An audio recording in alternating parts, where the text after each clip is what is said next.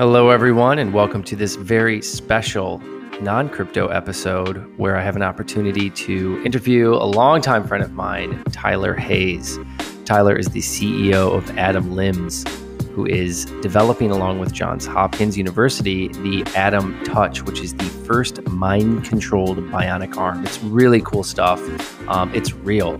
And I had an opportunity to talk a little bit about the history, what he's going through, how he's bringing this arm to market. We do dive into crypto. We dive into a little bit of politics, not too much. And we just overall get to catch up and talk about some really cool futuristic things that he's working on and the future of bionic arms. So amazing, cool, awesome stuff. Tyler's an amazing person. He's awesome, really smart. And I hope you guys all enjoy this episode, about an hour and 45 minutes. Please enjoy.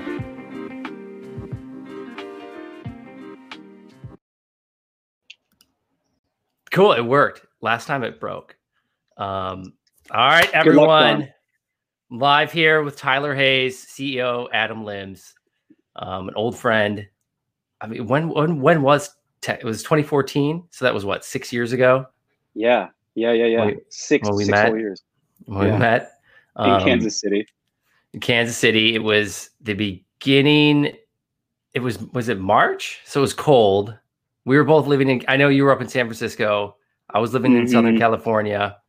And yeah, two California boys go to Kansas. And it was cold, and we met there. I remember I wanted to start with this story because it was kind of a funny one, or an interesting one. I remember so we're at Techstars. It's 2014.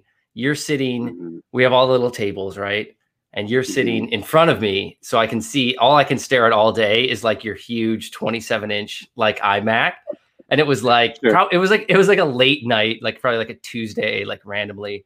And you were watching the Interstellar trailer. Oh, yeah. Okay. No, I remember this. Yeah. Do you remember this? And it was just like, I remember you watching it with like these headphones on, and I just like, my eyes just went over, and I was like, what in the hell is he watching over there? This looks like the dopest movie I've ever seen in my entire life. Yeah. I remember what happened after this too. I don't know if I do. What happened after this? I don't know if I do.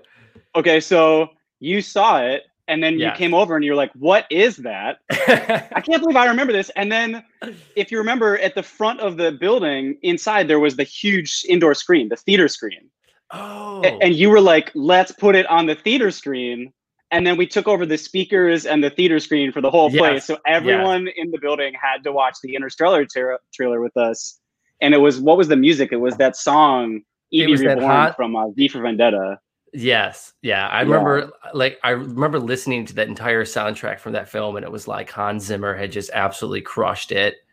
And it was just, I don't know, there was something about that film that was like, it was futuristic, but it wasn't. It was believable. You know, it was just a taste, I think, of like what you potentially thought the real future could be. There was the science side to it.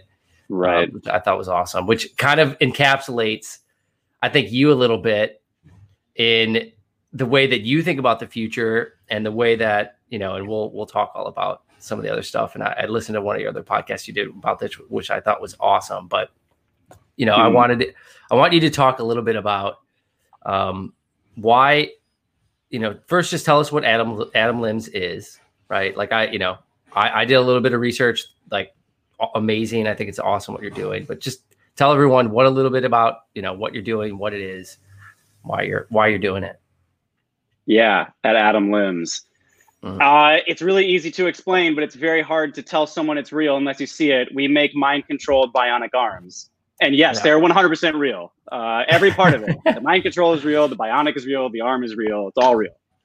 And you and I probably talked about this 6 years ago when we first met, you know, working on very different things. But I have always I've always wanted to live forever myself. And I've always wanted to also relatedly cure death, because like death and permanent injury just seem like these really outdated concepts to me.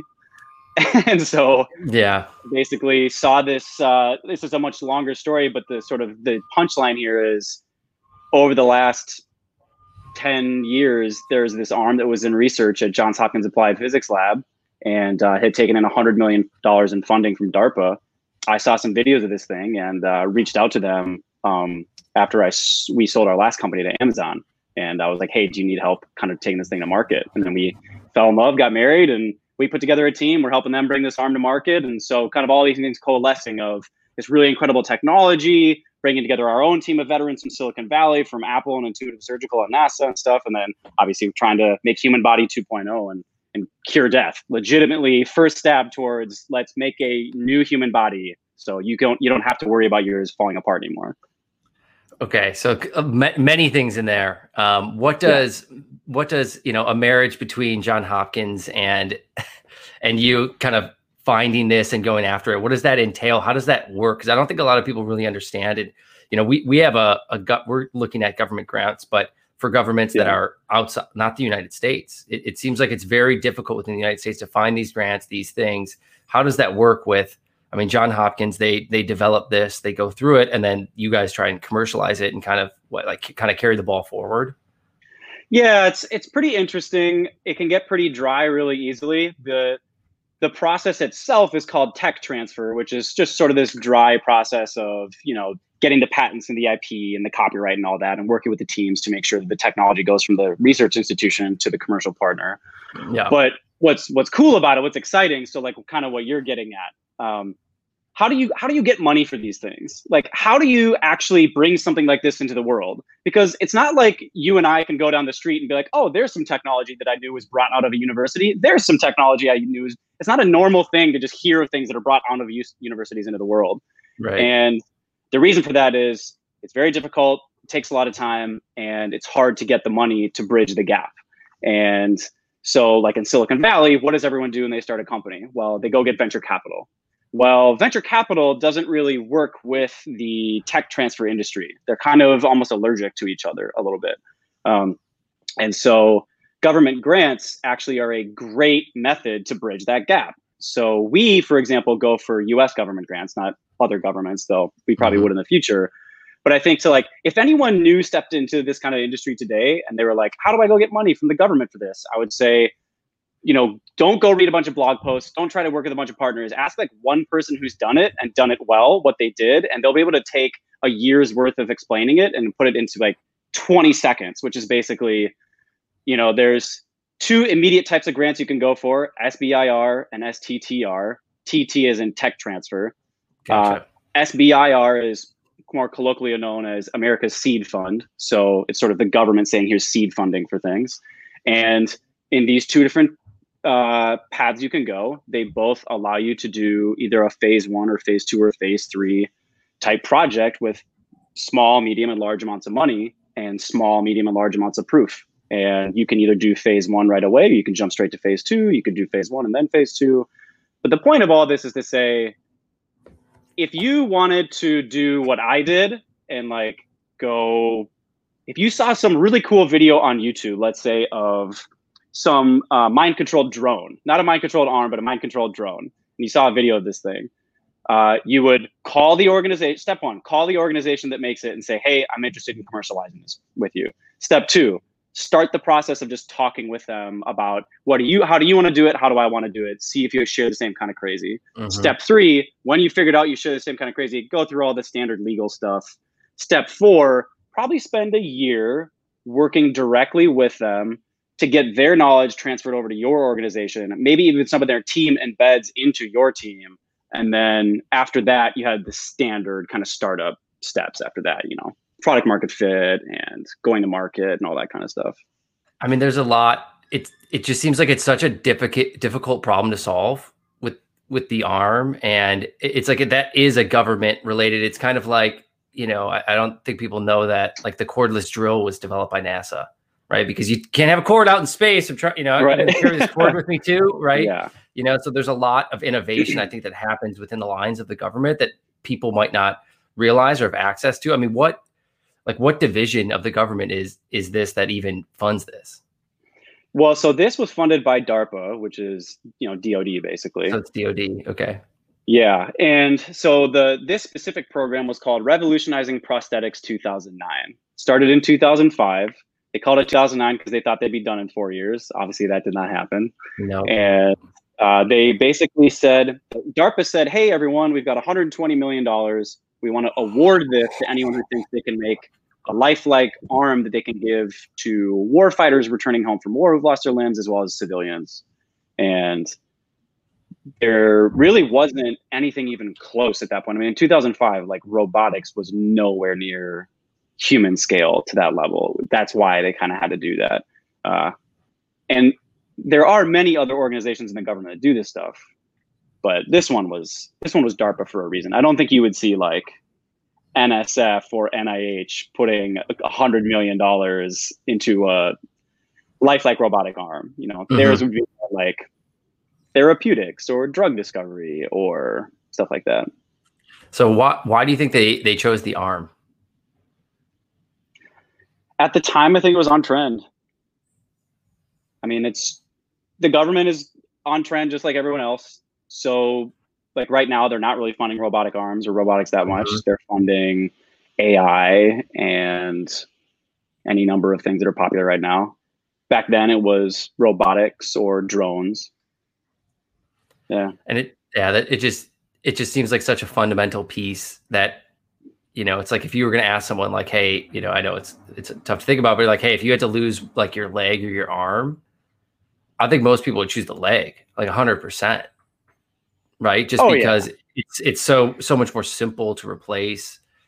You know, just like like just grabbing something and like thinking about that. I mean, that seems like such a difficult problem. I mean, because you said mind controlled, but it's really just, I mean, what's the signal? Like, how does it actually work? I mean, some people are like, they're lost down just below the elbow. Some people are lost a little bit higher. Like there's different pieces there. So how are you starting to think about how that kind of interfaces? Well, there's a lot to unpack in what you just said. But, yeah. Like we just do it. We have a team and then So basically it's AI. No, yeah. Well, to the first thing you said, yeah, I mean, I would totally rather lose a leg than an arm, right? I think that's totally true because an arm is really a hand and a hand is so much more complex. And I don't mean to diminish the value of having a prosthetic leg. I think if you lose your leg, that's a horrible experience. It's traumatic. No one wishes that on anyone, but it is just mechanically easier to recreate a leg than it is to recreate an arm because the arm is really a hand, you know, all this fine control. And that's why we hadn't had robotic hands to this point until now. So yeah, I mean, you'd rather lose a leg, you'd rather lose neither. But the reality is, especially as we move forward, you know, people actually have a lot of issues that cause them to consider even electively amputating, and they sort of don't right now just because the technology isn't good enough to replace it. Like just people, for example, who have nerve damage, you know, or like people who get their arm or leg crushed, but they can't amputate it for like balance reasons or just because it costs money, you know. So there's it's actually much larger amount of people, I think, who would, if we truly had an arm or a hand that was as good as a human arm and hand, would just say, rip mine off, give me this one instead. It's kind of a crazy thought. I was thinking about that. I went for a run this morning. I was like, what other thing, what can I ask Tyler, like outside of 1,000 things? And I was like, do you think that this could get to a point at some point where, I mean, it is just better. Like it would be better, just kind of like a Neuralink type thing. You're like, I wouldn't even think for 2 seconds. It's like, even as like a baby, someone's like, all right, put that thing in. Like, that's like getting your immunity shot for chicken pox. Like, could it be better at some point where like the first sign of like injury, someone's like, okay, what, like, how old were you when you replaced that? It's like, oh, I did it around 30 or I did it around 40, or someone's like, man, I knew it was better. I just did it at like 18. Yeah. I mean, I don't think it's a matter of if, it's definitely a matter of when, because you can just look at how things have trended over time. So, you know, hundreds of years ago, Leonardo da Vinci created his like sketch of a mechanical man and didn't even create it mechanically. And then 100 years ago, we had, you know, in the Civil War era, and 100 years ago, we had these sort of body-powered prostheses. I don't know if you've seen these, but these are so, oh man, they're the worst. It's like literally, like if you want to open and close your hand, there's a cable that runs up your arm to your shoulder, and as you move your shoulder forward or backward, it opens and closes your hand like a pulley. Yeah. And that was kind of what we had up until like 50 years ago, 60 years ago. And then we finally had the first computer-aided prosthetics, but not really. It was still basically body-powered, but just kind of better looking. And then 20 years ago, we had this breakthrough, which was the myoelectric era of prostheses, which was now we finally could put computer chips inside of arms and we could use electrodes to listen to your muscle activity. So if you physically flex your bicep or tricep, if you flex your bicep, it flexes the elbow. If you flex your tricep, it extends the elbow. Mm-hmm. And like that's where we were basically until our arm. And that begs the question then, it's like, how do you move a hand and fingers with that type of control where there's an electrode on your bicep and one on your tricep? Well, literally what you do is you press a button on the arm to switch it from elbow mode to grip mode. And then you flex your bicep to rotate one direction through the grips.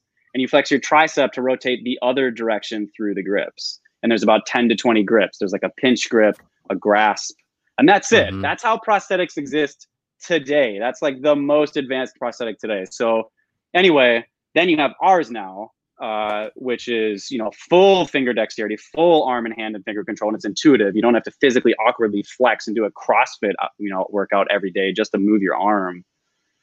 But like, for example, I mean, you're a pretty strong guy. Do you know how much you can bicep curl? Like just with one arm? No, it's been 6 years, Tyler. No, I'm still a lot. I mean, I probably like without injury, like to feel comfortable. I mean, I could probably do like a 40-pound weight, like feeling pretty comfortable. Yeah. But anything above that would be like, like unless you had a balance on the other side, like you'd be like, that's not a lot. I mean, you've been injured. Yeah, same. I mean, I could maybe do 30, 35. And like and then there's max versus, a whole set. So our arm can bicep curl 45 pounds. Yeah. Which is like a very strong person. Right. And so it's already better in some ways. Yeah. No. Well, by the way, actually, I don't have the arm here right now, but I do have something. Yeah. I was gonna say, grab something we can look at. Here we go. So the arm is at the lab right now, so I don't have the actual arm with me. But so you were asking about like, how do you control it? Yeah. So this is called a myoband. This has electrodes on the inside. They're EMG electrodes, just like your doctor would use to listen to your signals in your body. EMG or EKG? EMG? Is there a difference? EMG. There's a difference? Yep. Electromyography. Myography. Okay. So basically the signals in your muscles themselves. So you have the way it works, whether you're an amputee or a non-amputee, actually. So you, Joe, could use the arm right now too. So what you do is you take this band, you slip it on, and then now when you think, the signals travel down your nerves normally. If you're an amputee, you still have those nerves. They're just like wires inside your body with electrical signals. They run down. The band now hears those signals emanating through your muscles actuating, then sends those signals over to the robotic arm, which uses AI to intuitively move.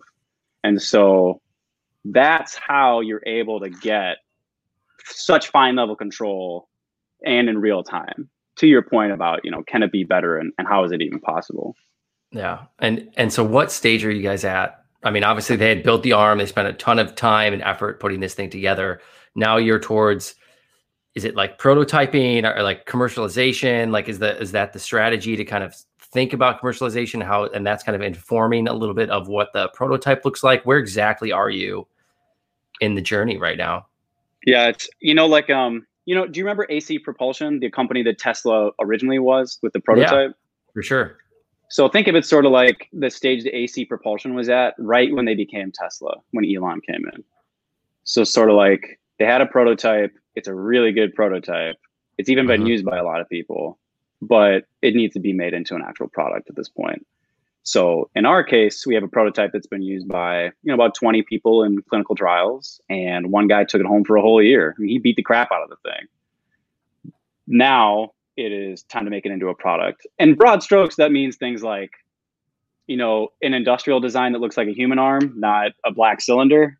Right. It means reduce the cost in a lot of stuff, and not just through volume, but actually, say, hey, here are actuators and gearboxes and stuff from 5 or 10 years ago. There's newer, cheaper ones now. Just put those in instead. And it is, even though it's been, in clinical trials use with about 20 people, it's a lot of user feedback and a lot of, just like you do with any product, just literally all day, every day testing with people and putting it through all the paces, because it has to be attached to your body. I mean, there's a very high bar for these products. You can't sort of like being a pilot or a lawyer. Like there's not really room for error. You can't screw up with this stuff, you know? And so we need people to be using it all day, every day, and testing it out for safety, for security. I think you're kind of holding yourself to that bar, which I think is important, which is, you know, kind of like Tesla of, you know, I think that one of the best, you know, examples is like the solar roof, right? Like, you know, I worked for a like building materials company at one point, and, you know, it was like, they're like, we can't figure it out. You can't do it. You know, you can't make you can't make a roofing shingle look like a solar panel. It's not possible. Or at least they're like, it's not possible yet. Right. And Elon thought, well, no one wants to put these stupid, huge things on top of their house. I have one. It looks like shit. Yeah, exactly. It's like, and making it beautiful. And so I think like maybe that's part of the reason why maybe someone's like, you know, I don't want that thing. You know, I don't want someone looking at me, you know, and they forget the human element of emotion when it comes to like your arm or anything that's on you. And they're just like, well, it's easier to hide maybe if I don't have something there, or, you know, it's just like, there's those things that if you're thinking about that in the design, that's going to change everything, right? If it's beautiful and it's functional, and it's like, it sounds like that's the direction that you're pushing this. Could have said it better myself. Yeah. 100%. I don't think that level of thinking exists today in the industry. I think you don't need to be into the prosthetics industry or into bionics to know that they don't look great. Like we've all kind of seen them in the world. We also know that we see a lot of people not wearing them, which is sort of an indicator that they're probably not that great. Like, why would someone choose to not have a leg or an arm? Right. Even if it's maybe 12% helpful, right? Or 15% helpful. Maybe it's not the best thing, but they're choosing to not have that 12% because of the human side of it is what's happening. It sounds like. I think I shared this, you know, publicly already in a couple places, but like there's this really damning statistic about only 1 out of 5 arm amputees using a prosthetic, and 4 out of 5 leg amputees use one. So why is it that 80% of leg amputees use one, but only 20% of arm amputees use one? Like, it doesn't make any sense. And it's because they're not good enough. They don't look good. They can't do much. And then, man, I learned this super like damning joke in the industry. I went to an amputee conference last year, and I met like about 1,000 amputees over a few days. And I talked to a lot of arm amputees, and like half of them minimum weren't wearing one. And of the ones who had one, they like were literally carrying it sometimes, not even wearing it. And so I started asking people like, what is going on here? What I get that the statistic exists, but like, why even at a conference are you not kind of showing off your arm? Or like, why isn't there that sort of, you know, camaraderie that exists of people, you know, in your sort of local environment? You know, you go to a car show or a car conference, like people really show off their cars. Like, why are not people showing off their prosthetics here? Mm-hmm. And man, what I heard this from probably at least 5 or 6 people. There's literally a joke in the industry. Arm amputees will be like, oh yeah, no, I have an arm prosthetic. It's pretty sweet. It's in the closet. Let me get it for you. I was like, oof, that's not good. Tells you everything you need to know. Yeah. So they're not thinking about it. And these are like billion-dollar corporations, by the way, that make these prosthetics today. And this is the standard somehow. I want to talk a little bit about that, like startup versus corporation. And I think a lot of people that are working at a corporation today or work at a big business might not realize. And for me, kind of, and I don't know how much you've done it over the last couple of years, but I have hopped from startup into big corporate world back to startup. And like, I've done that a little bit in my career. Yeah. And the one thing that I've noticed is just the only competitive advantage a startup has is like speed of decision making. Like that's it. And like, there's absolutely, especially having worked in like automotive a little bit, and which is now just mobility with like there's like the Fords and the GMs and the Chryslers type people of the world that are actually competing against like the Ubers and Lyfts of the world. And those worlds have kind of merged over the last 10 years. And there's absolutely no reason that Uber should exist. Not with Ford and GM and billions of excess and they're used to innovation too, but they're used to innovation in one straight line.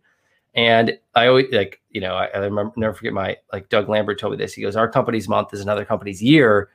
And it's because you can make decisions quickly, and Uber can make 50 decisions. They can ship product 28 times in a month, where a big corporation could just literally set up one meeting.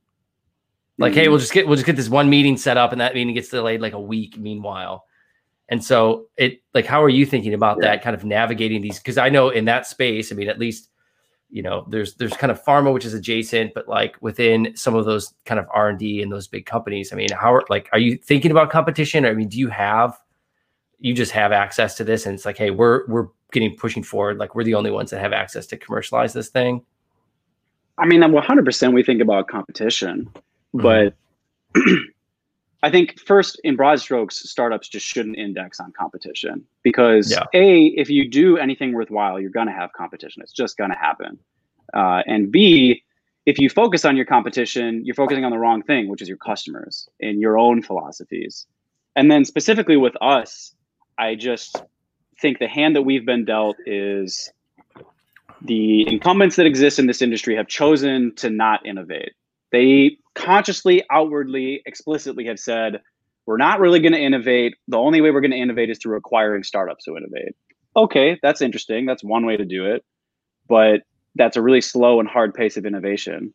And so we consciously came in and said, yeah, we're not going to do that, right? Like, we're not going to try to aim for some kind of exit with an incumbent, because then we know the moment we get acquired by them, we're going to die, because they're going to set the tone internally for us. And so we basically just said, everything that they do, we're doing the opposite. Just like, they want to make commodity products. We're going to make luxurious, no compromises, high-end products. They want to focus on, really slow innovation over 5 years. We're going to release a product every year. They want to focus on being, really medical and not listening to the patient so much as the doctor, and just kind of getting money from insurance. Whereas we said, even if insurance isn't going to, guarantee that they'll reimburse it up front, we're going to do what we know is right and is best. And we're going to make the product that we know people really want, because we know that if we make the best product, and then we have an army of amputees who want that, and quadriplegics and other people outside of those industries, clinicians and prosthetists, as well as roboticists, if they all want that, then insurers will say, okay, well, we're going to reimburse it. We have to reimburse it. When you have 10,000 amputees banging down your door saying, look, this is the thing, this is the best thing, then that gives us a lot more ability to navigate the space. And to your point, it's use your weaknesses as a strength. If you're small, then you're more nimble. If you don't have as many team members, you can be a little bit more stealthy and quiet. And like, for example, we were private about this for like a year and a half, which is like super, me, that's like super, almost anathemic to me. Like, I love to build in public. Like, not saying anything for a year and a half was the hardest thing I've ever had to do in my life by far. I mean, I could see it like seeping out of you through Twitter, just like those little kind of cryptic, like, this is done. You're like, anyway, you're like, well, if I'm general about it, I could talk about it. So I still need to talk about something. And so I could just kind of feel it kind of coming out of you, which is, I think that's important. But I mean, I think that's why you're in the position you are, is because you're trying to push this forward in a very public way that would create a narrative, would create a story, and people attached to stories. And that's what you need, is the story of these people that have, been kind of down and out with respect to innovation and technology in this space. I think about, how much we've innovated in other spaces, in our country, and how much money we've spent on certain things. And, especially something tied so closely, I think, to vets, and it's like, what was there, like, out of the beta testers, or I don't know if you kind of call it like the beta testers or prototyping over that year. I mean, were a lot of these people like veterans of like Army, Navy, or anything? I mean, yeah, I don't remember the exact proportion. I think it's about half and half. It's about half were veterans and half were civilians. One was actually PBS NewsHour anchor. Miles O'Brien was one of them, and he made a segment about it. He's not at NewsHour anymore, but he gave it. I give him a ton of credit, because he lost his arm awful experience. And then he not only made a segment about it, but he used the arm himself, during the segment. He really put himself out there. So I think that was really cool of him to do that.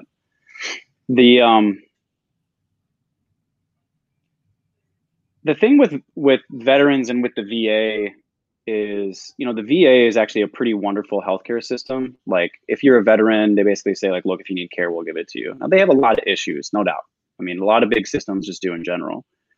But I would also give them a lot of credit for just kind of saying, if you lost an arm in a war, we'll give you as many arms as you need. We'll give you 5 prosthetics, whatever it takes.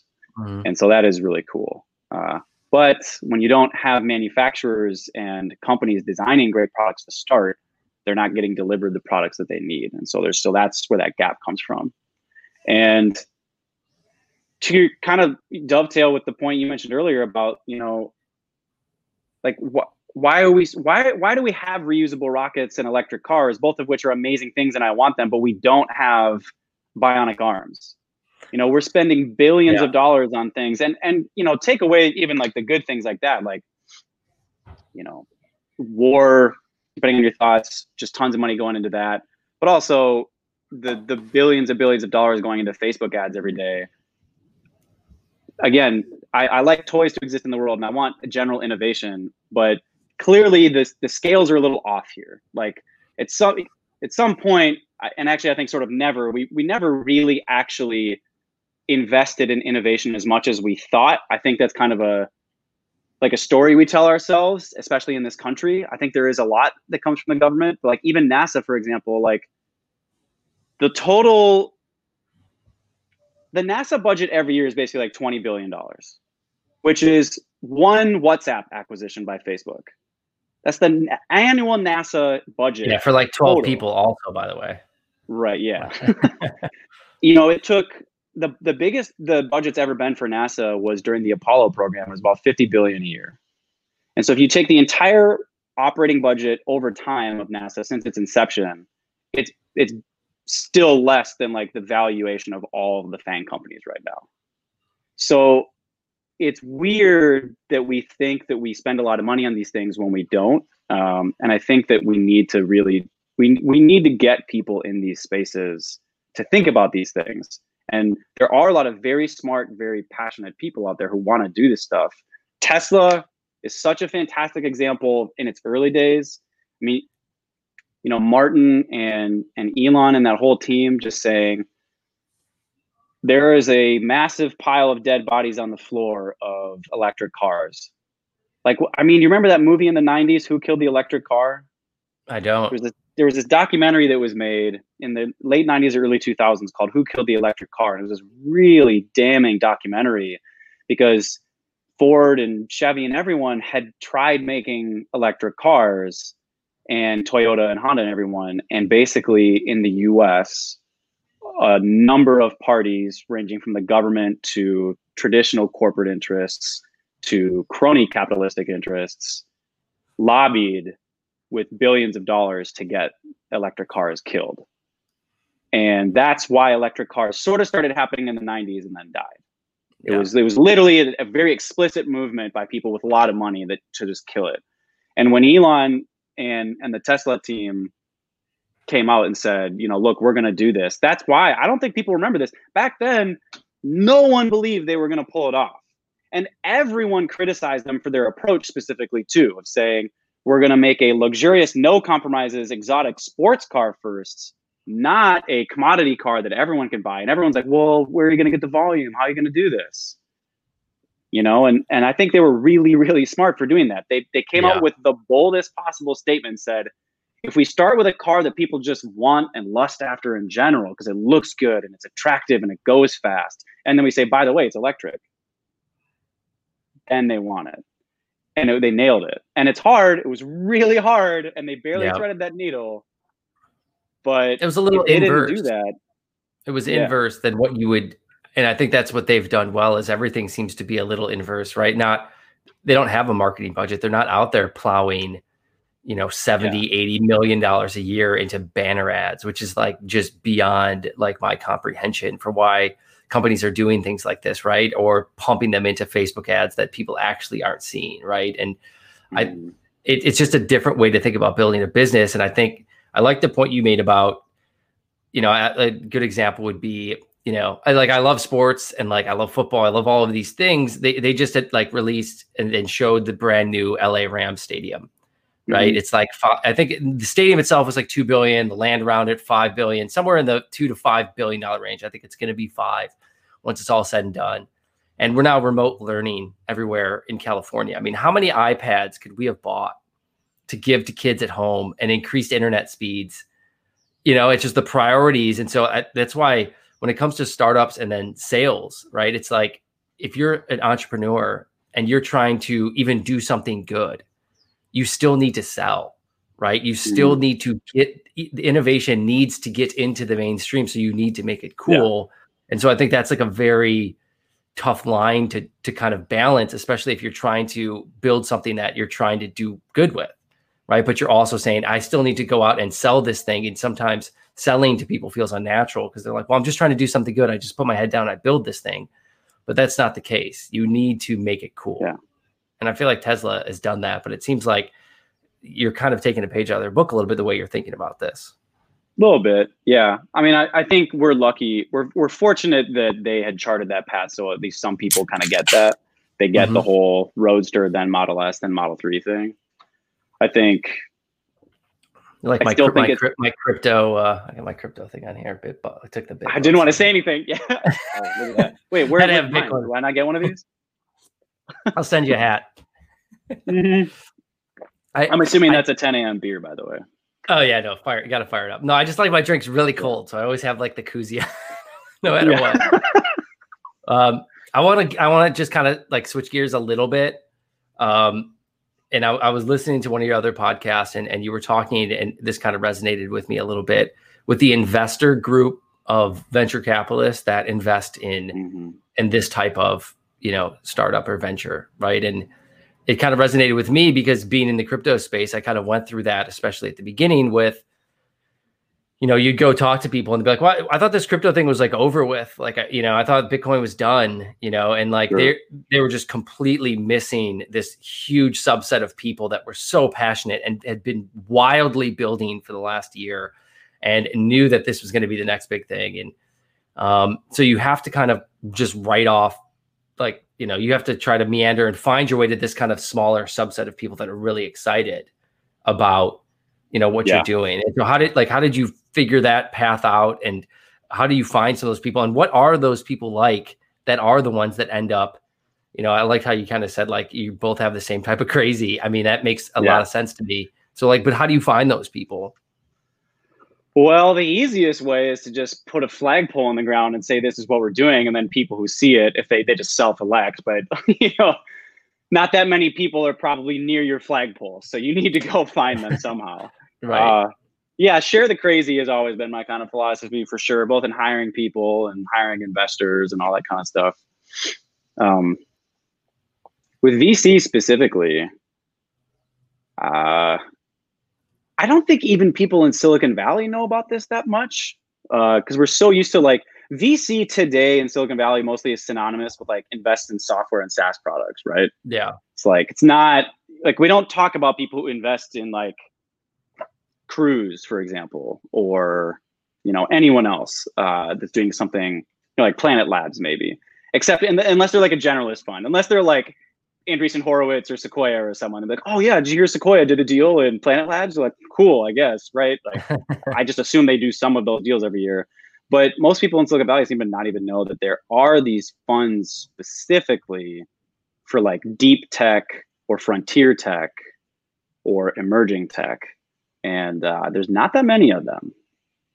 But those are the people to go to if you're doing something that is pretty crazy, right on the fringe. And it's got some level of hardware and software, maybe some research in it, something from the academic world. I'll say this, though. I think even those funds typically only kind of come in around Series A or B.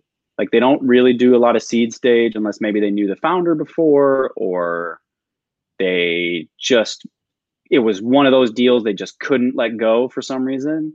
But I think what I would suggest, honestly, to most founders to find the people who share your crazy for an emerging technology product like this is you probably just need to like hit the streets super hard. And I don't mean run a process of like go raise a round. I mean, build your product in public and try to get as much surface area as you can. And then you'll start to get people, you get the snowball built. To your point, like Tesla doesn't spend $80 million a year on marketing. That doesn't mean they don't do marketing. They just don't do advertising. What they do is create insanely awesome products and then make videos about them. And then the videos just speak for themselves because the products are so cool. And then it resonates with people, you know, and then they do, you know, in-person events where they do launches and stuff like that. Like that's marketing. But yeah, I would never be the person who would say, if you build it, they will come. I think that's delusional. Like if you just build a great product, do not expect that people are just going to come find it. You still need to go sell it to people. But it's a pretty simple loop of make a great thing, tell people about it. Make a great thing, tell people about it. And as you do that, if you truly made a great thing that people love, they will start to elect, you know, themselves. Like, I don't know how much I could say, but like, I get DMs, you know, sometimes just from people who are like, hey, can I just like write you a check? Can I invest in your company? Basically, you know, whether it's an angel or it's a VC, like, or just like someone who like saw a video on Facebook or something. You know? It happens. Yeah, totally. I don't think there is a clear path for that stuff. And I think that's kind of my point about how much this stuff sucks too. Like, you know, there is a massive gap between getting something prototyped and researched and even trialing it with people and then getting it productized. You really need this like non-dilutive government funding for this first part, because VCs will not fund research. They will not fund prototyping. Can you imagine trying to start that from the idea, paper napkin? Can you imagine? No way. Yeah, not possible. I mean, you would imagine. No, I'm saying you would be diluted to the ground, and you would have nothing left, and you would just be so tired from like just raising money that you wouldn't have been able to focus on the product whatsoever. Yeah, absolutely not possible. No. But I mean, I'm curious, even like when you went out and you're talking about this, you know, doing something in the crypto space, and the reaction being, well, I sort of thought that was over. Like that trend is gone now.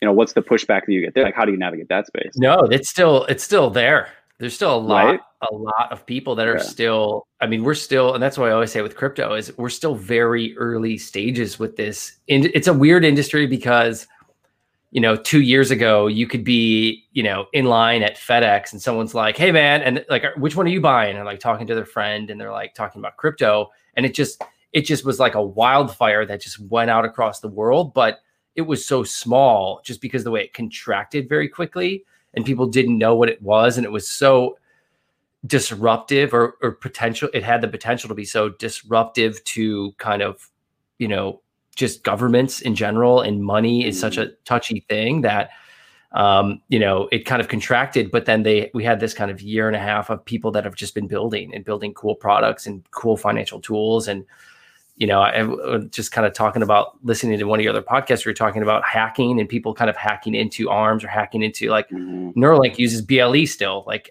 which still I can't believe, like, aren't we past, like who's someone to have a solve for BLE? Like, are we past this yet? I guess not. But yeah, no. Crypto there's so many different industries that crypto can disrupt. And like, you know, privacy is one of them, identity and all of these things. And we're just at the kind of early stages, but I just think people are so adverse to change. And like you're saying, in the kind of traditional VC model of if they don't understand, a lot of times people are still like, if I don't understand it, I don't invest in it, which I don't understand how like a venture capitalist could survive that way. Cause you're investing in things that you shouldn't understand. And it's like that, I guess that level of trust that comes from meeting people and kind of getting out there. But yeah, it's just I think it's just a different way of thinking about raising is seeing these, like this amazing product that someone else kind of started and then picking the ball up with it. And that's why it's like the government does do a lot of these things. You know, they do invest in innovation. Yeah. They do a lot of these things. And I think people are always thinking these are bad things, but like you're saying, like $20 billion, that's nothing. Like that's nothing to be investing in something. People, in Silicon Valley, people think that the only funding source is VC. On the East Coast, people think the only funding source is PE. In the Midwest, people think the only funding source is country club investors. So everyone's got their sort of like bias. And if you step back one level and just abstract it all to just being funding sources, you just say, okay, well, who's the right group for us for the stage we're at right now? And if you're at the researcher prototyping stage for like really advanced frontier technology, and I'm only talking about frontier technology here, not software, not stuff like that. Then you probably need someone who can give you non-dilutive funding, the government or maybe a family office or nonprofit or someone. And then to get it to market, you need a combination of that plus maybe VC, PE, whatever else. And then once you have a business running and you're scaling, then sure, VC or, venture debt or whatever. But yeah, the crypto thing with Bitcoin specifically, but really just crypto in general, always kind of made me laugh a little bit because I was the kind of guy, I mean, you and I talked about this a little bit years ago before we were both super public about our like opinions in the space, and before it was even super, super hot. But I mean, I was literally mining Bitcoin, like whatever it was, like almost 10 years ago. Like I was just that guy who, growing up, I built PCs. I would always have like 5 to 10 different PCs in my basement, just running them doing different things, running like SETI at home and folding at home, all these sort of like, community contributor projects, just let your PC run, give it the cycles. And at the time, there was just this crazy thing called Bitcoin. And I was like, oh, that's internet money or something. Like no one really knew what it was back then. Like honestly, no one really knew what it was when it first started. And 100%. A bunch of us were just mining it, right? Just like, I don't know what I'm doing. I was just mining it. And actually, I will share you the greatest horror story in my life that I've never shared publicly. I can't believe I'm about to say this, actually. So you're going to kill me for saying this. So the first business I ever officially started was called Tyler the Techie. And it was a PC repair business. It was like a competitor to Geek Squad. Yeah. And it was super fun. I had a great time doing it right out of college. And that was the first company I ever like sold / gave to someone else, basically, and then moved to San Francisco. But over the time of running that business, I acquired a lot of computer parts and computers that people wouldn't want anymore. So at any given point, I had like 10 PCs that I didn't need. And at one point I started mining, folding at home and Bitcoin and stuff like that. And I kept a bunch of Bitcoin on some external hard drive. And then when I moved to San Francisco, I formatted all my hard drives. Nice. And so I don't even know what the amount was that I burned. But at this point, it's probably the single dumbest thing I've ever done in my life is I definitely burned non-trivial amount of Bitcoin. You might be responsible for the million missing coins that are out there right now. It's just all you formatted into just, the ether of dark matter. Yeah, you can blame me. You can get me at, you can email me at satoshi@beatsoutrage.com.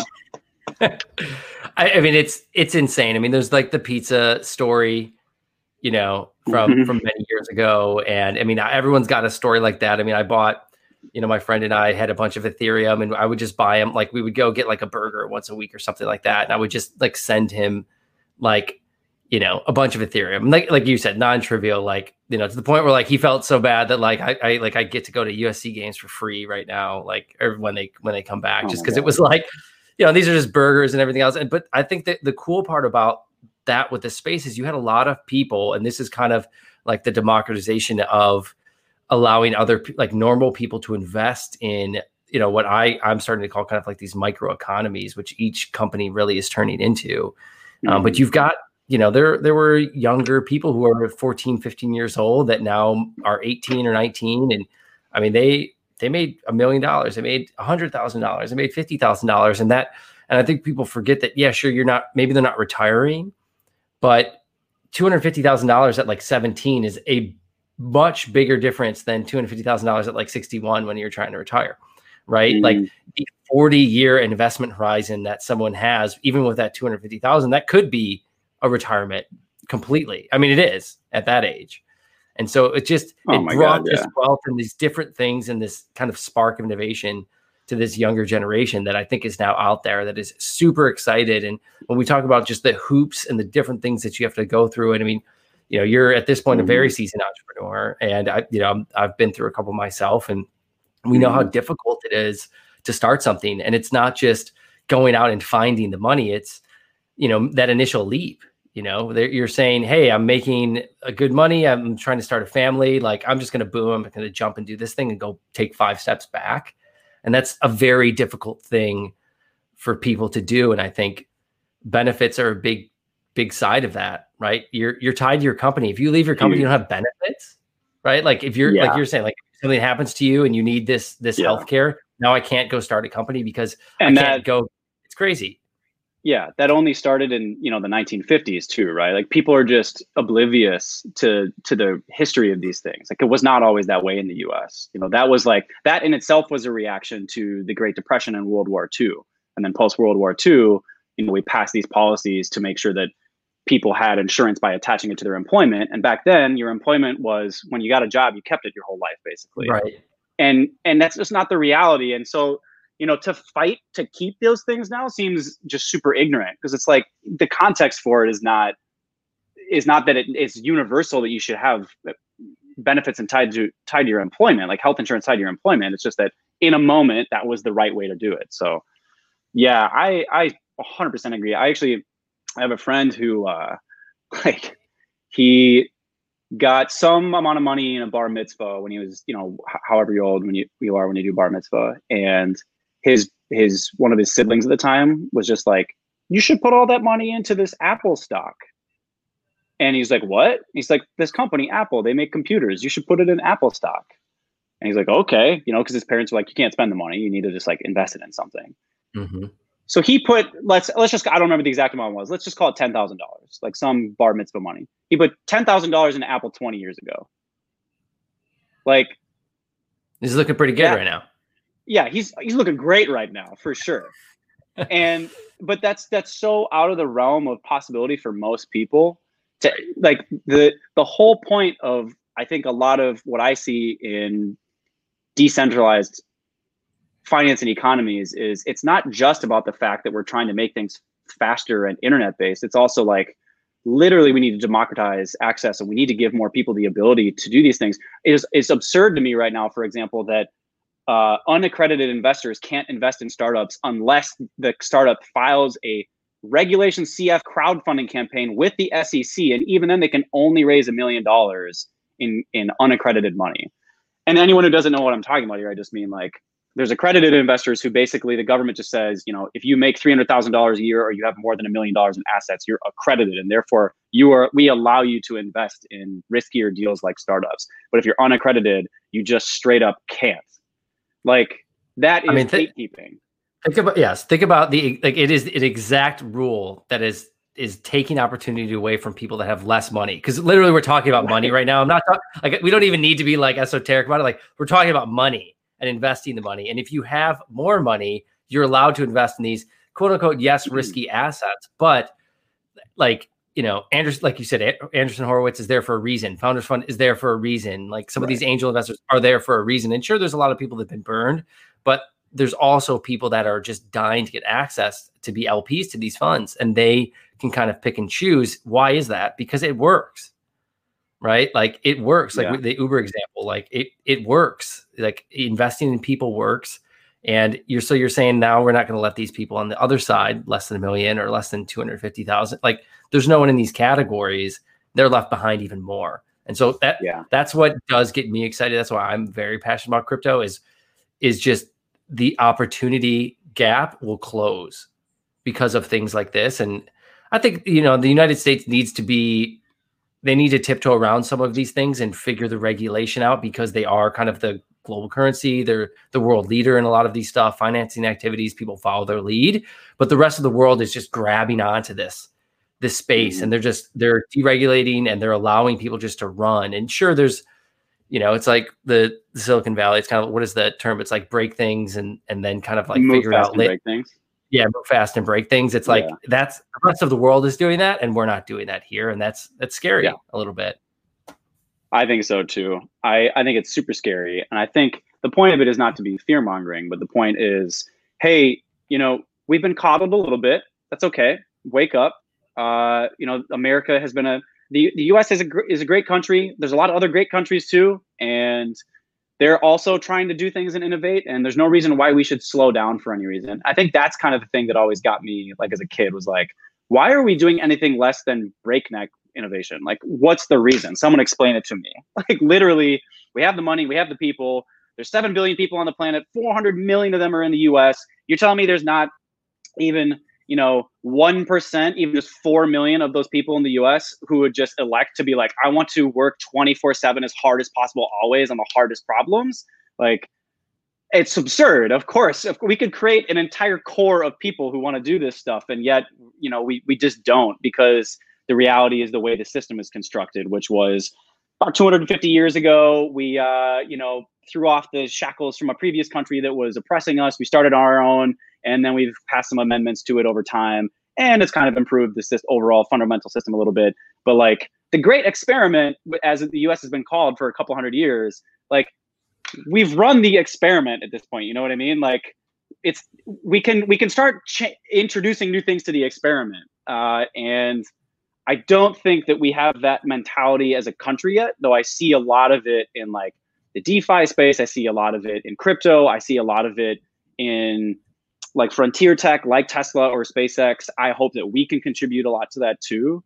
And it's this really cool combination, like you're talking about, of like, yeah, I want to legitimately do really cool things. I also want to make it accessible and affordable to people. And I'm not going to do it at anything less than the fastest, hardest possible pace. Like, life is short. Let's go do it. That's what makes life fun. And it's kind of strange to me. I don't want to say this too much more, but like, it's a little bit of a dig. Like, it's kind of strange to me that Silicon Valley isn't the place leading that. Like, that's what I thought it was growing up. And I think there is a little bit of that here, but it's largely over-rotated immensely to software and SaaS now, because it's so repeatable, it's so predictable. And that's why you have all these, tiny $1 million seed funds and rolling funds and all, whatever the new concept is at any given point. Every person who's an influencer on Twitter now says, I have $1 million fund and I'm investing 25 to 50K checks. They're investing those 25 to 50K checks largely into the same companies of the same people they already knew, who are doing, again, software and SaaS products. And I'm not against toys and against cool products, but there is a much larger class of things that are also cool that we could be working on, that I call the meaningful fundamentals. Like, let's work on the meaningful fundamentals.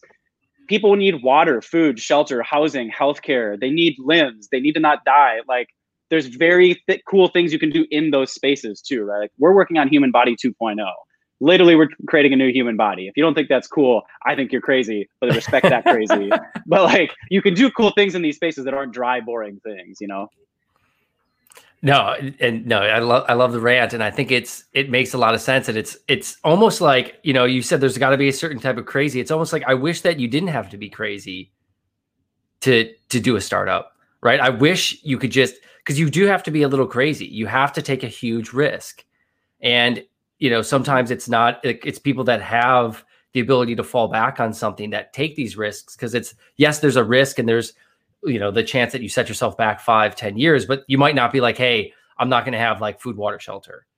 Right. But there's certain people that are like, what are you talking about? Startup? What? Like, I'm trying to just like, what are you talking about? I'm trying to like, just figure this job out and figure out my next thing. And that's unfortunate. Yeah. And so, like you're saying, there's so much government money that's being used for other things that it's like, why isn't there like a $100 billion fund that anyone can apply to, that we can go through quickly and it gets funded? And it's like you said, non-SaaS software oriented, same old thing that Silicon Valley kind of has on lock and does really well. Let them create those products. But what about these other things, right? That doesn't seem like like hearing you talk about those funds from earlier, I was like, as an entrepreneur that's been now in the game for 10 years, I didn't even know about those things. And I think that that's something that's crazy that other people should know about, because I think there's a lot of people. I mean, I know Google does certain things where it's like, hey, you can work a certain percentage of your time on something else, but are people really doing that? Right. And if they are, like, can they take it to the next level? Because like you're saying, you need to commit fully and 100% if you want to do something. You need to be that crazy to where you're saying, once you commit and you jump, other people are like, whoa, Tyler's really going to go at this full time. Like, this shit's crazy. And then they follow because they believe it's real too. Yeah, to your point, that it is weird that you have to be crazy to do that. Why is that the abnormal thing? For sure. And also, like, for example, like I saw Paul Graham tweeting yesterday, and he was tweeting about like, I think he's replying to someone else about like MBAs. And he's basically saying like MBAs are good if you just want to manage products, but like, they're not good for like driving new product innovation. And I was just kind of like, wait, what? Like, first of all, they absolutely are. Like, startups don't have a lock on all business innovation. There's tons of other industries that exist in the country. Consumer packaged goods, for example, like any number of things that you have in your home right now, all the stuff in your kitchen, in your bathroom, all the products you use, toothpaste, shampoo, silverware, most of those are designed and innovated by like MBAs and the people who work with them, not just MBAs, but the people who work at these companies. I'm sort of like, that was a weird statement.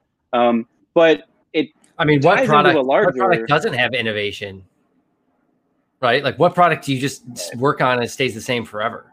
That's like almost like a null statement. But yeah, go ahead. Sorry, I didn't want to interrupt. No, I think it's a fair point. I think there probably also are like products that just stagnate, and maybe we can make fun of them. But even then, like, so what? They're stagnating. That's their choice, I guess. Right. But I think it ties into a larger thing, a larger trend, which is, so like Y Combinator was this really cool concept when it came out. How long ago was that now? Like 15 or 20 years? At least, yeah. Yeah. And back then, do you remember how much money they gave people back then? Is it similar to what it is now, or is it a lot less? Way less. Was it? Yeah, it was. I don't even know if the starting amount was 20K, but after the first year, it was like the first several batches, they got 20K for the team. Was that still with like, do they do a similar thing where there's like a note on the side too, or? No. So what happened was it was 20K, and the assumption was you would move to Palo Alto for the summer when you were in school. And for students, sure, 20K is pretty compelling. If you're going to go back to school probably anyway. Cool. And that made sense back then. Yeah. But now that's not what we're doing now. What we're doing now is startups are a thing. Everyone understands them. That ecosystem exists.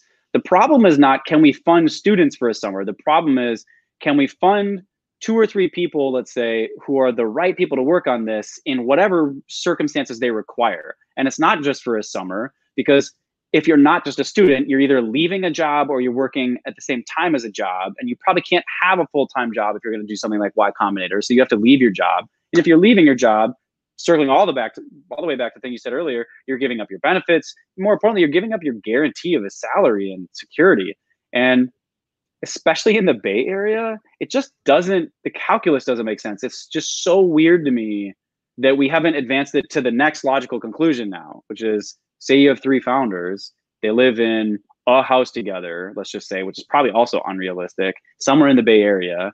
They're paying, let's say between 3 of them, just average $1,000 each, $3K a month for rent. So that's $36K a year. That alone is already more than the 20K they originally gave, but they give whatever it is, 120 or 150 now. So that's just rent. Plus then you need food, then the ability to experiment, plus all these other things. Like that's barely enough for 3 people living in the same house to run a 1-year experiment on the thing that they're trying, let alone now introduce the concept of like single parents, people not living together, people who have mortgages they have to pay, people who can't leave their job because that's way too risky. It's just, we haven't kind of fully moved over to the new world with all these conclusions yet, which seems weird to me. And is also kind of why I respect, a lot of this new innovation from people that aren't really being talked about yet in the Bay Area and other places that are like, there's this, I don't even know if there's a word for this concept yet, but there are basically investors now who will just say to like founders, like, what do you need?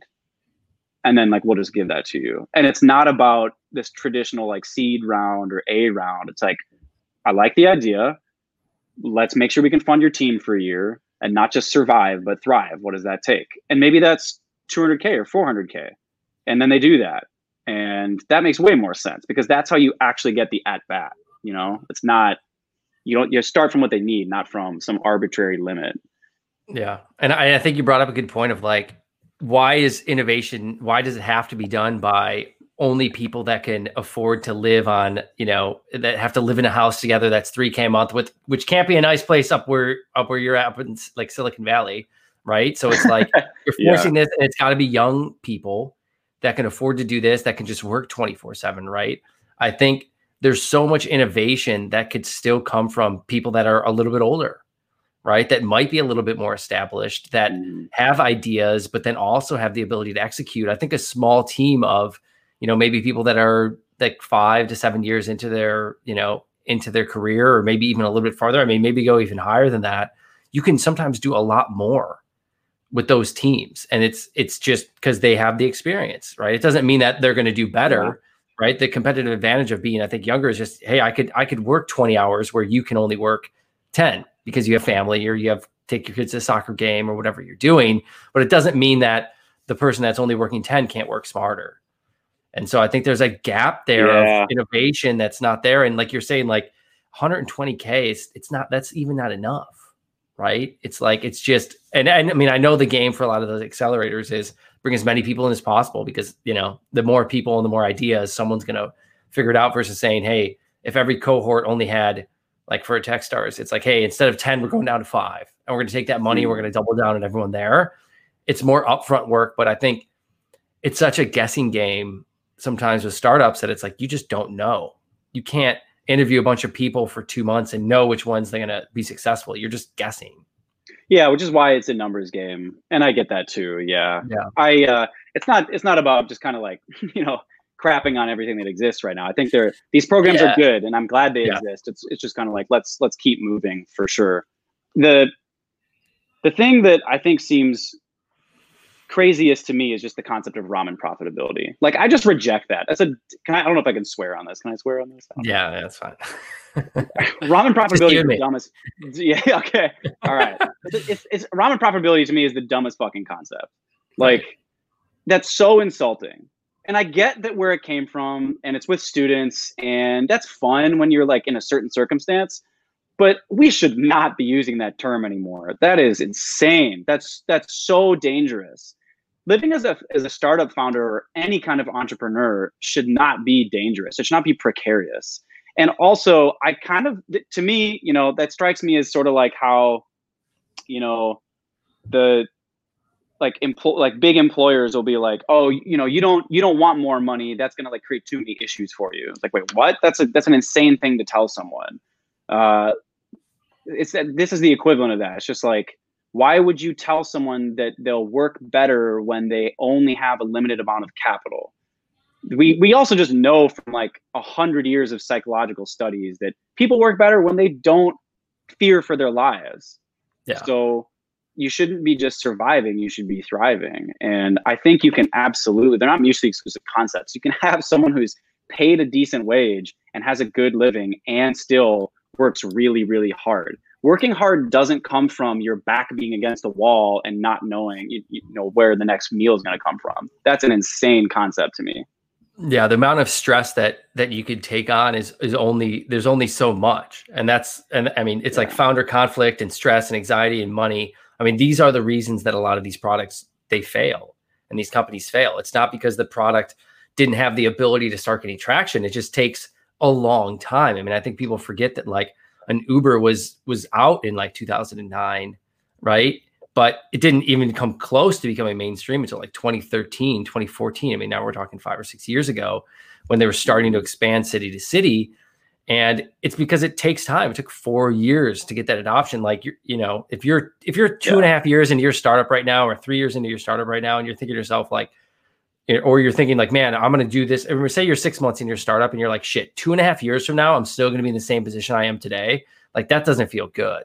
Right. So it's like, if you're just bleeding money and you're not, and you don't have personal runway to get there, you're not going to get there. And so the world will never see that product.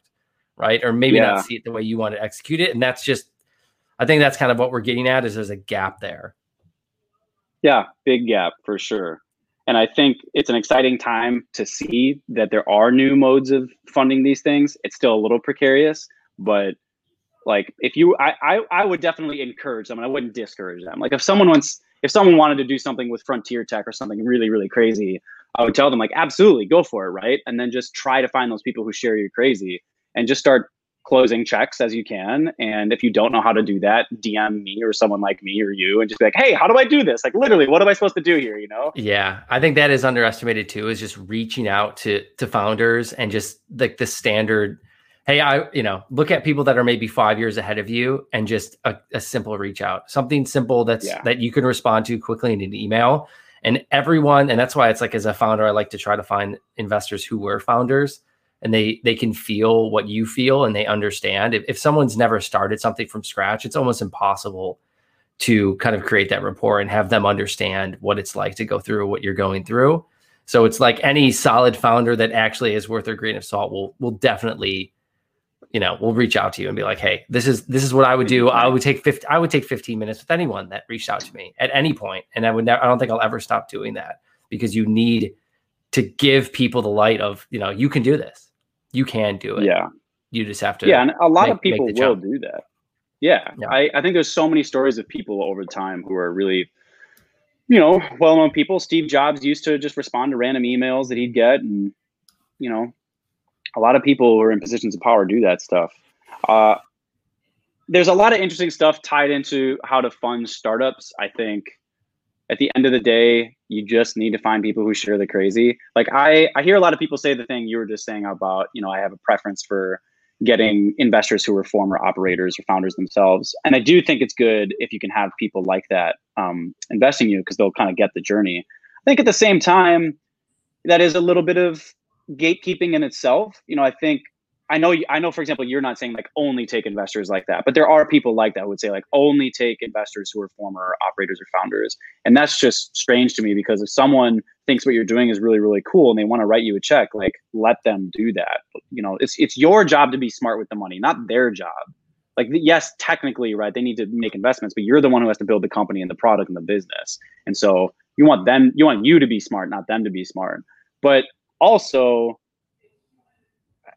taking checks from people, I think a lot of people who aren't startup founders don't really understand what that is. Like they've never done that before. They don't understand, like, you can just use like safes and convertible notes, like you were talking about earlier. You can just you can literally, if someone could just DM you right now on Twitter and they were like, hey Joe, like I want to put 25K in your company, you'd be like, okay, cool. Like, let's do a safe and I'll take it right now. And you can wire it over. That's just boom, done.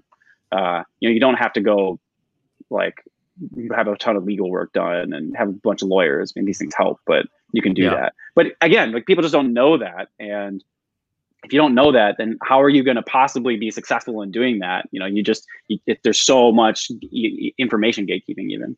Yeah. And I think you brought up a good point. I think the point I was trying to make is almost like humbleness is really the only prerequisite, right? Like if you're especially with something like what you're working on in frontier tech, which, is a new word now, I'm just picking it up. I love it. Is, if you're humbly trying to get involved because you want to learn, that is it. That's all you need, is people that are saying, okay, I'm not, maybe I have an operator, I don't understand anything, but I think this is cool. I think what you're doing is interesting.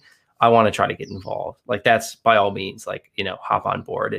And yeah, I think, as far as like almost like a rolling round, I think it's like going through this last time too. It was like, there was, especially COVID, I think changed a lot of this with like, people try to use that kind of like fall deadline of like, hey, the round's closing, you better hop on board. It's almost like, well, the round never has to close or never has to open.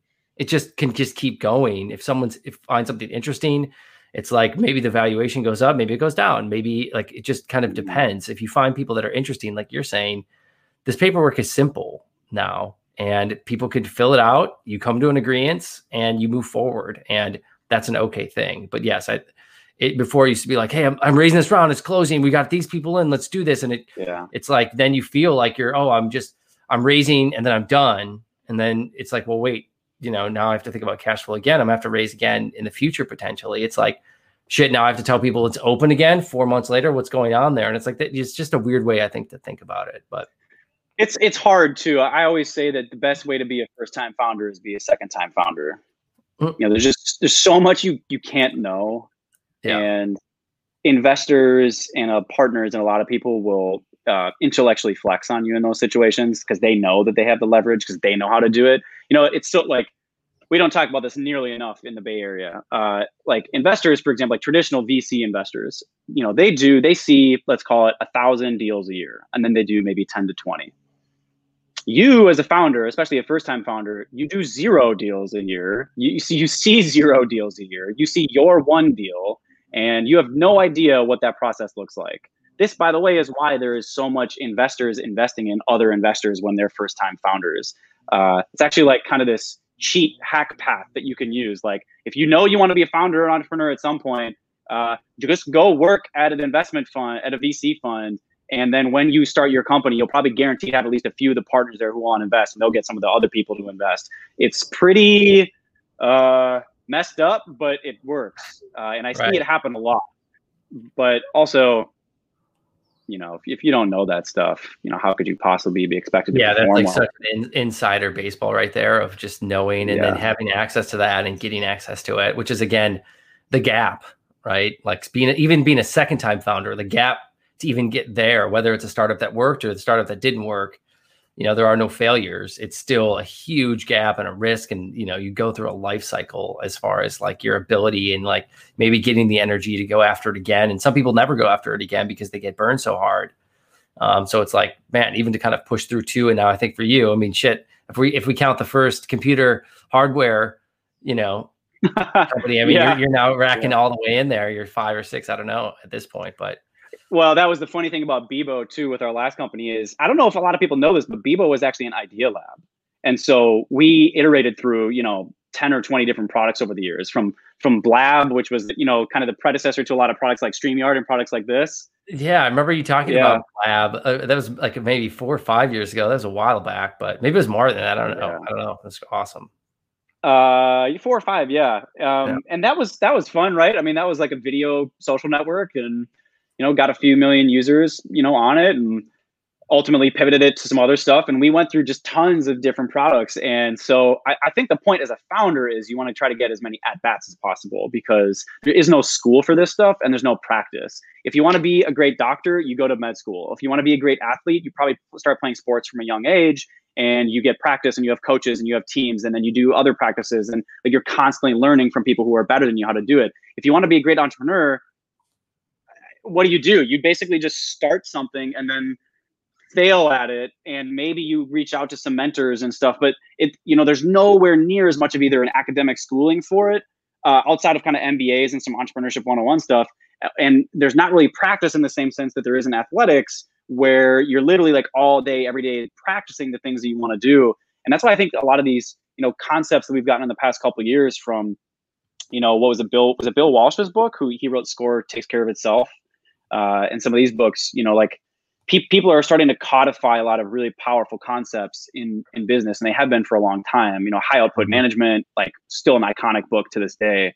But in terms of like, how do you go from 0 to 1? That is also a concept that came from Peter Thiel's book, 0 to 1.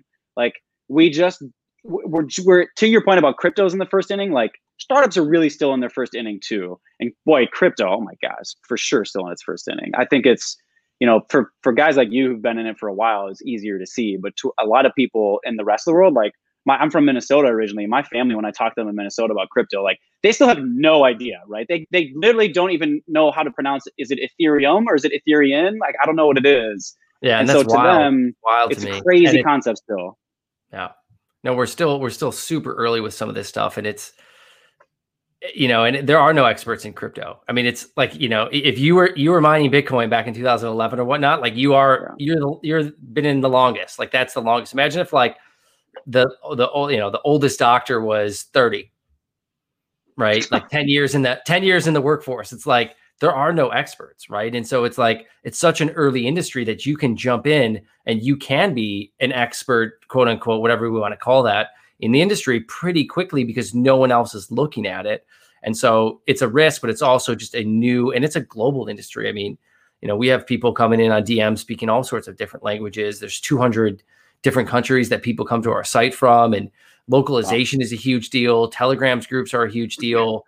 Like social is a huge deal. And, it's just like another democratization of like technology and the beginning of something new that, potentially like you're saying there, I mean, you can create a microeconomy that would say, hey, we're only going to invest in, artificial limbs, if that's the correct terminology to use for it. And, we're going to have this token, and this token means that you have access to, potentially some ecosystem that these, the arms will create. And you might have 5 million people that can invest $1 or invest 50 cents in a microtransaction that you couldn't do that before. That's still a substantial amount of money to be invested and to be now passionate follower of what you're doing.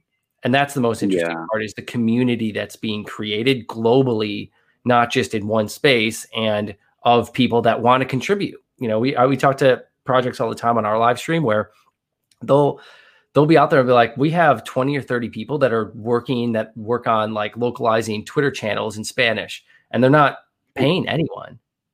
They're not even paying these people. These people are just contributing because of how excited they are about the technology. And sure, they buy some, but they're using their own money to buy it, and then they're contributing. It's like, think about if you bought a Nike shirt and then you just drove around with like huge Nike stuff all over your car, and you're just yelling at people like, buy Nike, you need so much Nike. No one would ever do that. What industry has that? Yeah. And so that's the cool part that I get to watch.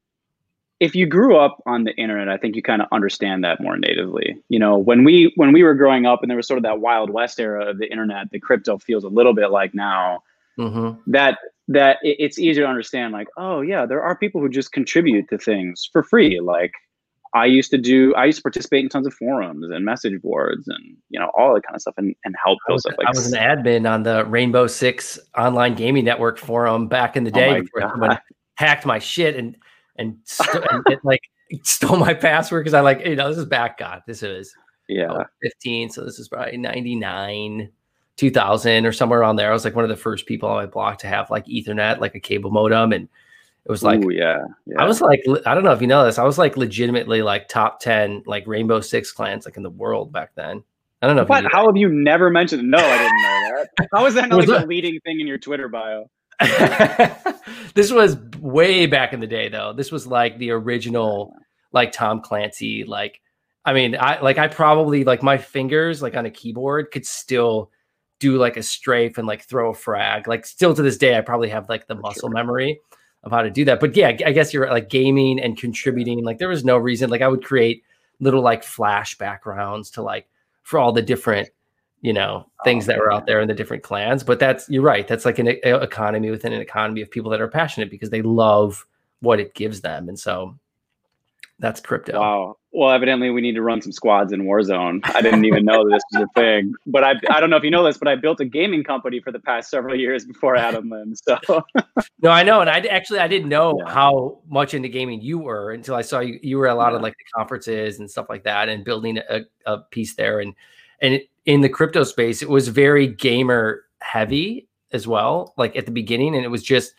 something kind of like called a non-fungible token, which is like, basically having a token that is, a collectible or from a game or something that you're kind of collecting and putting out there. I mean, gamers were very early on in our space, and they are some of the piece that pushed this forward. That's why a lot of the chat groups are on Discord or, something like Telegram. It's because that the overlap there is pretty heavy. So I wanted to go back to one thing you just touched on, which is a little bit of a hard turn from gaming. But you were talking about the sort of like lost productivity and creativity from a lot of this stuff. You're saying like, imagine if you were a 30-year-old doctor and you were the most experienced doctor in the world. That'd be crazy concept. Yeah. But like that level of craziness is what I see when I look at how the world treats health and life and death today. Like, to me, that's what I mean when I say like I want to live forever and I want to cure death, because first of all, it should just be our choice. Like I should be able to choose when I die, in my opinion. But also just massive lost creativity and innovation and productivity and creation because people die. Like we're basically restarting everything every 80 years on average, but it's just rolling because everyone's individually dying at their own 80 years.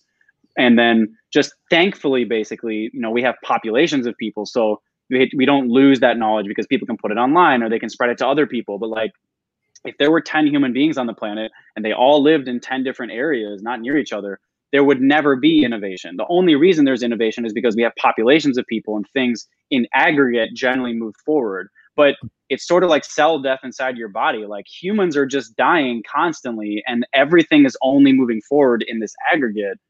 It seems crazy to me that, like, why do we accept that? Like, not even from like a freedom of choice perspective, but just think of how much better we could be doing with people who gain, when you're 50, when you're 80 years old, you're going to have so much more knowledge about how the world works and so much more wisdom, ideally, right? As long as you're not being a jerk.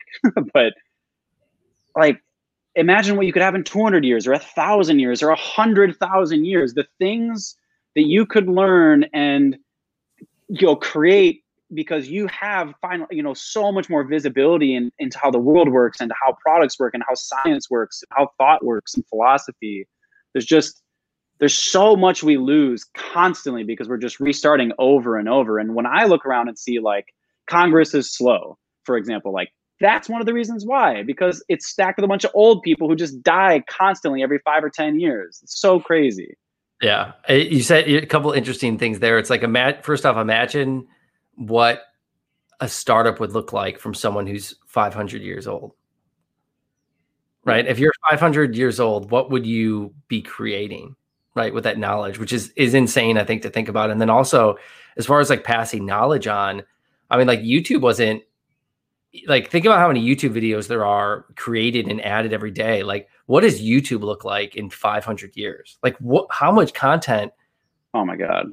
Like that, to think about some of those things is insane, because it's like we didn't have the ability up until even like 10 years ago to pass this. Like, I think it's like someone like a Gary Vee who talked about this one time with like documenting, and like he likes that he's documenting all of these lessons that he kind of talks about to people and this inspiration, so that his kids can see it in case he gets hit by a bus tomorrow, right? And so it's like, yeah. I mean, do you think that like that consciousness side to you? I mean, people talk about it today. It's like, hey, I've written enough Gmail emails in my life that it knows exactly, like, and then all I'd have to do is like recreate my voice with like a couple, like, they can recreate your voice now for, I think, all you have to do, you can like go with like 5 recording sessions and they can basically get everything, like any word that you would say, like you'd say all the letters, all the numbers, make a couple of sounds, inflections, and they can create it. You basically could recreate Tyler today with your Gmail, right? Yeah, I mean, not literally today. Yeah, I mean, it will happen, right? Obviously, it will happen. Again, you just look at where we started and where we are now, and just keep trending that, and we'll get there at some point. It seems to me more like, do you know what the ship of Theseus is? No, I don't. So the ship of Theseus, yeah. Very, very relevant to sort of the Stardust background we have here, actually. So the ship of Theseus is a philosophical problem, basically. And the problem is, okay, so there's this 2,000 years ago, there's this boat, Theseus's boat, this guy. He had this wooden boat, and then they take this boat and they put it in a museum. And then over time, some of the masts start to rot, and the sides start to rot, and the bow starts to rot, and they keep replacing pieces of it over time. And over hundreds of years, now every part at some point has rotted and been replaced by some new wooden piece. So the question is that the same boat or is that a new boat? Because it literally has none of the original parts, but it was replaced slowly over time, and also it still looks the same, but the point of the philosophical problem is not to like get too in the weeds and how that relates to consciousness, but just to say like, yes, indeed, things can be both the same and different as they change over time. With consciousness specifically, I think there's actually like a really easy answer to this question. Or like uploading your consciousness to the cloud, for example, like kind of the thing you're talking about. Like, right. Say there was some, Google container that I could put my brain up into, and then I could live in the cloud. Okay. Well, if you basically just did that instantly, what you would do is you would have created a copy of yourself. You wouldn't have yourself. You would still be in your own brain, and you would have a copy of yourself in the cloud. Because unless you destroy the original, there's now 2 of you. Yeah, but it's just not. Yeah, it's not 2 of you, right? It's just a clone. Exactly. It's a same ingredients, but it's an entirely new thing now. But I think if you think about this problem, this ship of Theseus, the point is actually consciousness is experienced over time. And so if you were to say, for example, upload yourself to the cloud, but you did it slowly at a rate where you could consciously perceive it happening. So it's sort of like uploading Joe to the cloud, and you have like 100% in your body and 0% in the cloud to start. And then it goes 99% in your body and 1% in the cloud. And then now you perceive that. You, Joe, perceive that you are also partially in the cloud. It's just part of who you are. And then you slowly make the transition over until you're only in the cloud, but you were able to perceive it, and therefore you are the same consciousness at that point. But if you just do it instantly and you can't perceive it, then it's not a consciousness transfer. So I think that gets into some really crazy territory. I think also the next logical question after that is, how quickly can you make the perception of it? Can you make the perception of it effectively instant? So then you could instantly upload yourself and you would still be the same person. So there's like, we haven't thought about that stuff nearly enough. Yeah, no, and that's actually exactly what I was kind of thinking about, was the consciousness level of it. And, you know, now you have these two things, right? And it's almost like two boats at the same location, and even a 1 degree, you know, offset is going to end you up in a completely different place with enough time. Mm-hmm. With time, you're in infinitely different places, right? With just the beginning of the starting of just 1 degree difference. And so like it's going to be an interesting problem if we end up trying to solve it at some point, because it's, you know, it's also like the reality to another human. You know, if you're if another human, you're 6 sigma 99.99999% of the way there, can you tell the difference, right? Like, if you're in a Ferrari and the Ferrari's firing on almost all cylinders, but you're used to being in a Ford Fiesta, like, can you even tell the acceleration difference? Because, you know, so if someone's uploaded into the cloud and it's really good, you know, is it going to be, is the other human, because we're going to be so nascent at that point, even going to be able to tell, unless they also are part of it? That's the new Turing test for sure. We need a name for that. But I think, this is just personal opinion, I just think humans have way too much of a human-centric view of this stuff. And if you step all the way back and you say, okay, humans are animals. There are thousands of species of animals on this one planet. There were also thousands of species of animals before we existed. There were dinosaurs. Like, literally there was another dominant species on this planet millions of years before us. Humans didn't exist. If you step back and take that view and you say, okay, that's one planet amongst one solar system, in one galaxy, in one universe, and just roll with the punches here for a second. Just say, let's just assume statistically there is other life in the universe. And let's say that the universe has been around for 14 billion years, and humans in their modern form have existed for about 10,000 years socially, 100,000 years evolutionarily. That's an extremely small amount of time that humans have existed on this planet, in this universe. And my point here is not to get into the standard, midnight dorm room conversation of like, oh, were there other life forms? Is there other life in the universe? Like, let's just assume there is for a second. The point is to say, assume that there is more advanced life in the universe far beyond what we are. And so our consciousness, when we talk about consciousness, when people say consciousness, we're defining it as if it's this like one objective thing that exists, when in reality, what we're talking about is one species' current perception after a few thousand years of evolution on one planet. And like, what would we define consciousness as 1 million years from now if we still exist? And what will humans look like then? And it would be defined very differently. So I think consciousness, I would actually say, does not exist.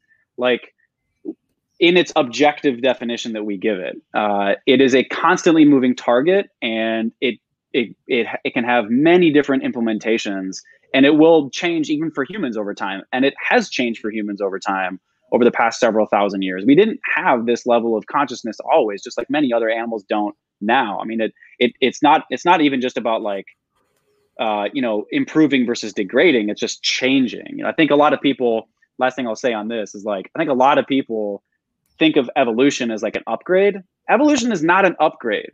We use this term as if it's synonymous for upgrading. It's not. It's just adapting to your environment so that you're better at surviving in it. You're just changing constantly to suit the environment. Evolution is not like, X-Men, where it's like, now I've got laser eyes and I can control, if that's what the environment called for, then maybe that's Right. where you would go. But if the environment's calling for something else, maybe you are downgraded, right? Maybe if there's only, say, like everyone got wiped away, now there's only 50 people on the planet, we're going to look much different 1,000, 5,000, 10,000 years in the future in that scenario versus the amount of oxygen in the environment. I think they talked a lot about the amount of oxygen and it can sustain a larger life force. And that's why bugs were bigger, plants were bigger, everything was bigger, different amount of oxygen, right? And so there's all of these different factors playing into it that, like you're saying, it's not always going up. Maybe it's going sideways, maybe it's going down. We just don't know. Yeah, I think there was just an article in the last week that revealed they found evidence of primates that were 3 meters tall. Like, that's gigantic. That's Bigfoot. Literally. Some of our primate predecessors were Bigfoot. Bigfoot exists. 10, 12 feet tall. Yeah.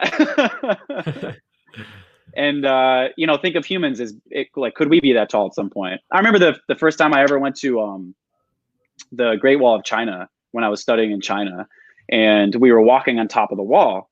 And if you haven't been to the Great Wall of China, have you ever been there? I have not. So there's this really interesting experience that everyone almost immediately goes through, which is you start walking on the top of the Great Wall of China, and you have to go through all these alcoves that are at each, stopping point. And when you go through them, they're about 4 feet, 4.5 feet tall. So you have to duck quite a bit to get in them. And I remember when I was studying there, I asked my professors, like, why are these all so short? Was this like for more protection? And she said, no, that's how tall people were when they built it. It's like, oh, right. Because nutrition wasn't nearly as good as it is now. Of course. Okay. It makes sense. Right. Sort of just a, mind-blowing concept. Yeah, no, and when you think about the different subset of people, and how close, travel used to be very difficult, right? Like getting across America used to be like, we're going to lose 10% of the people on the way. It's like, imagine if you're like, hey, I'm going to New York, like it's going to take 3 months and like half of you going to die. Just, and that's like not even that many people ago. That's like, and so to think about like 1,000 and 2,000 years ago, there's people in certain areas that evolve slightly to be different, right? I mean, the evidence is right in front of our faces. And that's what always like mind boggles me when people have, whether it's a philosophical argument about some of these things, is like the evidence, you actually have it. It's right here, right? People look different. Done. Game over. That ends the argument right there. And so it's like, people and certain people adapt to different things and it takes time. And now that we're all kind of coming together, it's like you would think that, two things coming together sometimes would make a stronger, more better thing on the outset. But if you merge these two things maybe too early and there's too many differences in them, it's almost like kind of mating two animals that don't coalesce. It doesn't work. Right. So I'm not saying, humans are biologically very close, but if someone from a very obscure area in the world were to marry and have a child with someone from another very obscure area in the world, it doesn't necessarily mean that the offspring from that is going to be something that maybe is, like you're saying, a better, stronger version. It could potentially there could be other issues in there. And I and I'm not going to get into there's some stories that I know of people that have had these things happen and they're from two very, very different areas. And there's there's tumors, there's other things that they're battling in their life. And they think it's because of how different they are. But, a little anecdotal, not as much evidence there, but it's something to kind of think about, Absolutely. I think it is something to think about, and I think just tying it back to everything we've been talking about in this conversation, human body 2.0, crypto, all these things at the same time are very recent experiments, extremely recent, last 10, 20 years experiments. And in the grand scheme of human history, that is a blip inside of a tiny blip inside of an even tinier blip. It is not much time to try these things. And if I could sort of like double down on any one thing that you said in this conversation, by the way, because I really agree with this, not that we have to like double down on something here, but things that are worth doing take time. And in some senses, I think we've over-rotated a little bit in the Bay Area culture to move fast and break things like you're talking about. And that is good. You want to do that. But Pixar doesn't make a movie in 3 months. They take 4 years every time. Uber did not immediately catch on. I remember when Parker Thompson tweeted, I think it was when he was still tweeting his startup L Jackson years ago, but he was tweeting about, overnight successes happen sometime between day 2000 and 2500. And you have to put in a lot of time. That doesn't mean delude yourself and lie to yourself that you're working on something while you do it. Make sure you're doing the right thing in the right way. Yeah, but they're not mutually exclusive concepts. Yeah. Yeah, no, great. I think that's a great advice for people that are getting started too, is it's okay that it's going to take time, and there are no failures, and just learning and adapting. And even if you try to do your own startup for the first year, you're going to learn more than you would learn in 5, maybe 10 years, maybe ever working in the same cubicle, right? Like you're going to learn and you're going to adapt and find new things. And I think that's a great piece of advice, that good things take time. Look at what you're working on and look at the time it's going to take to finally get to a place where it can be in the hands of everyone that wants one, right? And hopefully at a price that's affordable for people. And literally in their hands. Literally on them. So I think it's a good lesson though for people to know. And it's like building something, like building a beautiful chair, right? Or a nice meal or something. Those small details, that last 5% makes the difference.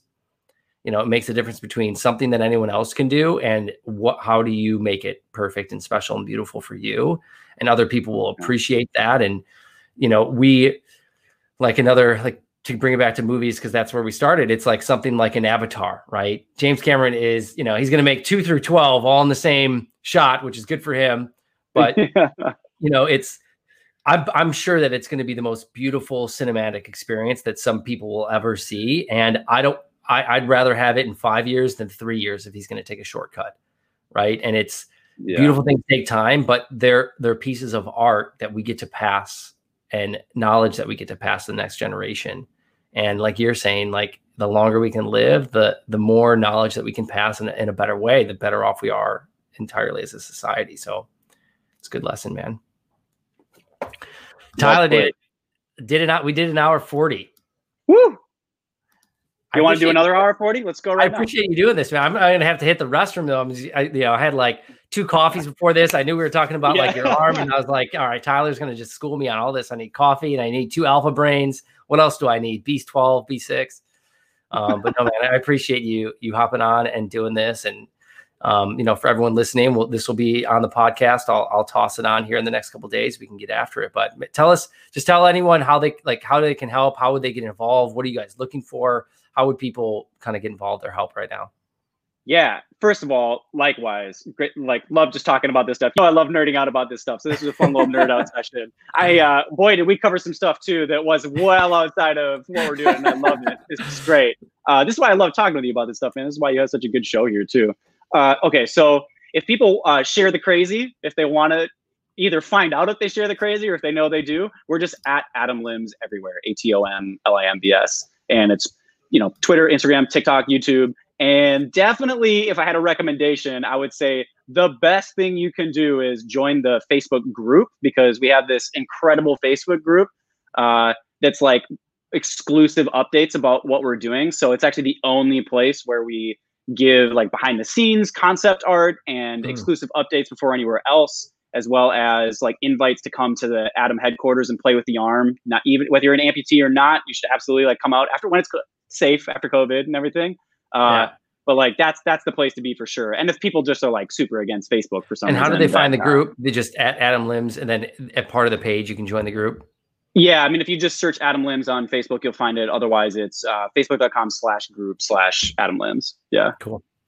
Yeah, awesome, man. Thank you, Tyler. I really appreciate it. I'm going to end the broadcast and we'll chat for a second backstage. Dope.